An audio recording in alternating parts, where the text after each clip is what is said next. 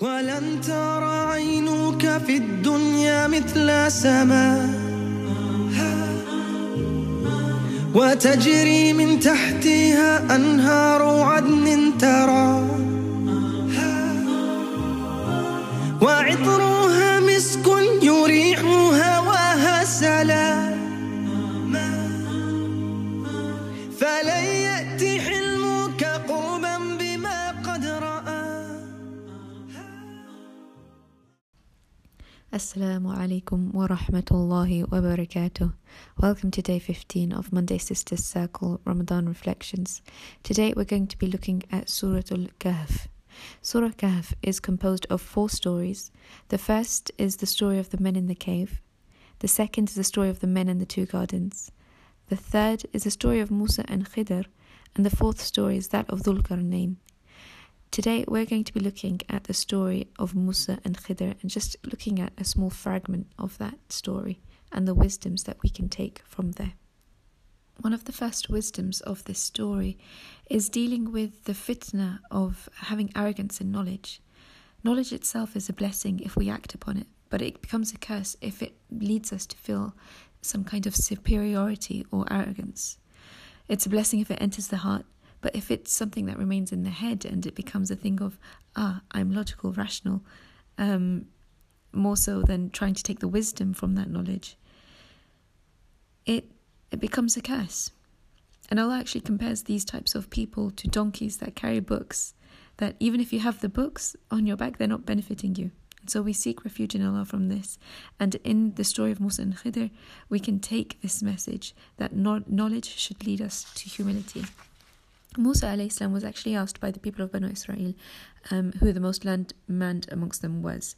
And he replied without much thought that it's me, I'm the most learned. And so Allah admonished Musa alayhi salam as he did not attribute that absolute knowledge to Allah alone. And so then Allah sends down Jibreel to reprimand Musa that he has spoken without knowledge, subhanallah.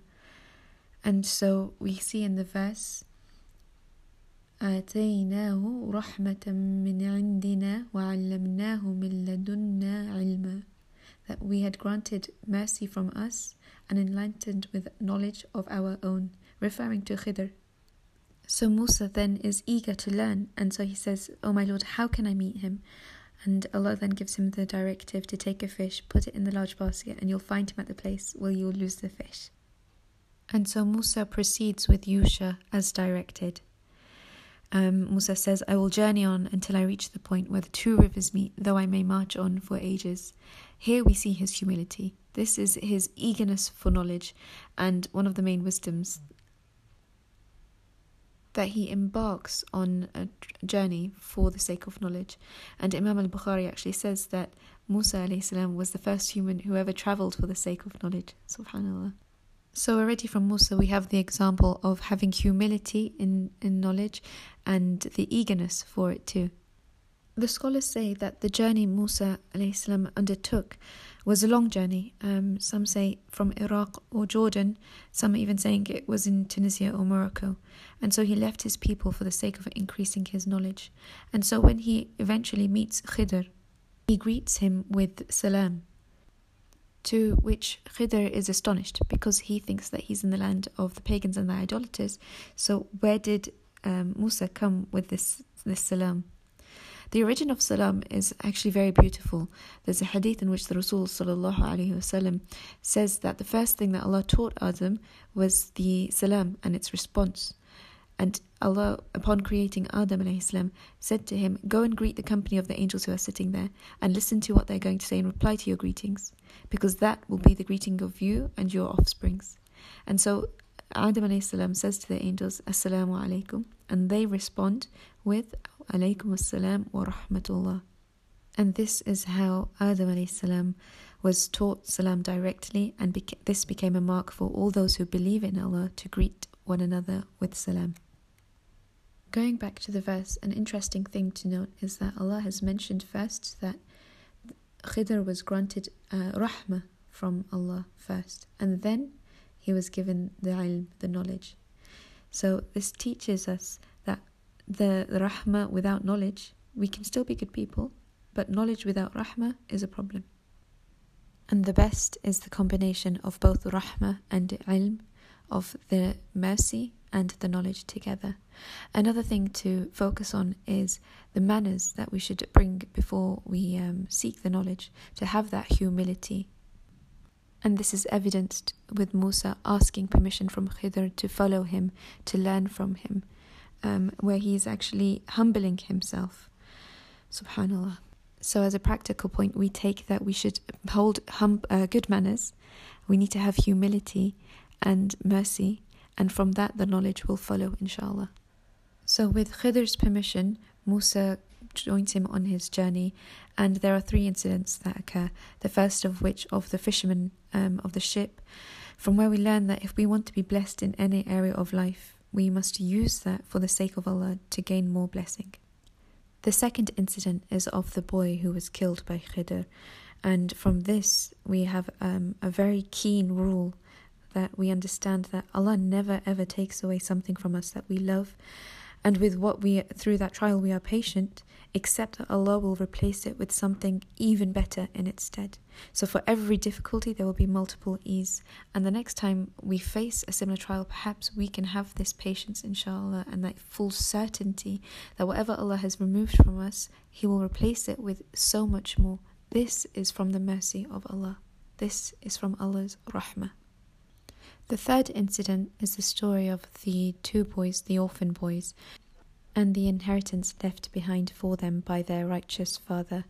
Here we see an element of qadr, and in trusting in Allah, and also that good will breed good. So because of the father's taqwa, the children inherit an element of that righteousness too, and are protected by Allah by way of the father's deeds. The second thing, back to what I said about the qadr issue, that Allah knows to give us exactly what we need and knows when to give us what we want, and for this we need to place our trust in Allah and know that His knowledge is infinite and our knowledge is finite. We see things from our one perspective, whereas Allah will see everything from each and every perspective, and Allah loves us so much. This brings me on to the final point of husn al-dhan, of having that good hope in Allah, that Allah loves us more than any single creature on this world, more than any person. Allah loves us, and so wouldn't He want the best for us? As long as we have a good connection with Allah, whatever happens will be for the best. Allah says in the Quran, perhaps you hate a thing and it is good for you, and perhaps you love a thing and it is bad for you. Allah knows while you do not. Subhanallah. And on the point of husn al-dhan is the way that Khidr actually relates it back to Musa alayhi salam. So when he caused the damage to the boat, he says, فَأَرَدْتُ أَنْ أَعِيبَهَا, that I intended to damage it. And when he speaks about the boy that was killed, he says, فَأَرَدْنَا, here we intended. And finally, the incident of the orphans, that's narrated with فَأَرَادَ رَبُّكَ, that Allah intended this. So this is a demonstration of the essence of husn al-dhan, the manners that we need to hold with Allah in ascribing the negative to ourselves and the positive to Allah, to have a really healthy lens of appreciating Allah and expecting only the best from Allah. For Allah has said in Hadith Qudsi, أَنَا عِنْدَ ظَنِّ عَبْدِي بِي, I am as my servant thinks of me. Subhanallah. And was it not Allah, when He decreed the creation, He pledged unto Himself, إِنَّ رَحْمَتِي تَغْلِبُ غَضَبِي, that Allah's mercy prevails over His wrath. With that final thought, I'll leave you. I hope this has been of some benefit. Jazakallahu khairan for your time and patience. Wassalamu alaikum wa rahmatullahi wa barakatuh. Subhanakallahumma wa bihamdik. Ashhadu an la ilaha illa ant. Astaghfiruka wa atubu ilayk. مع الحبيب أن أراه في أبوابها، وأمتي أن أراها في دار السلام. for Jannah, Jannah, Jannah.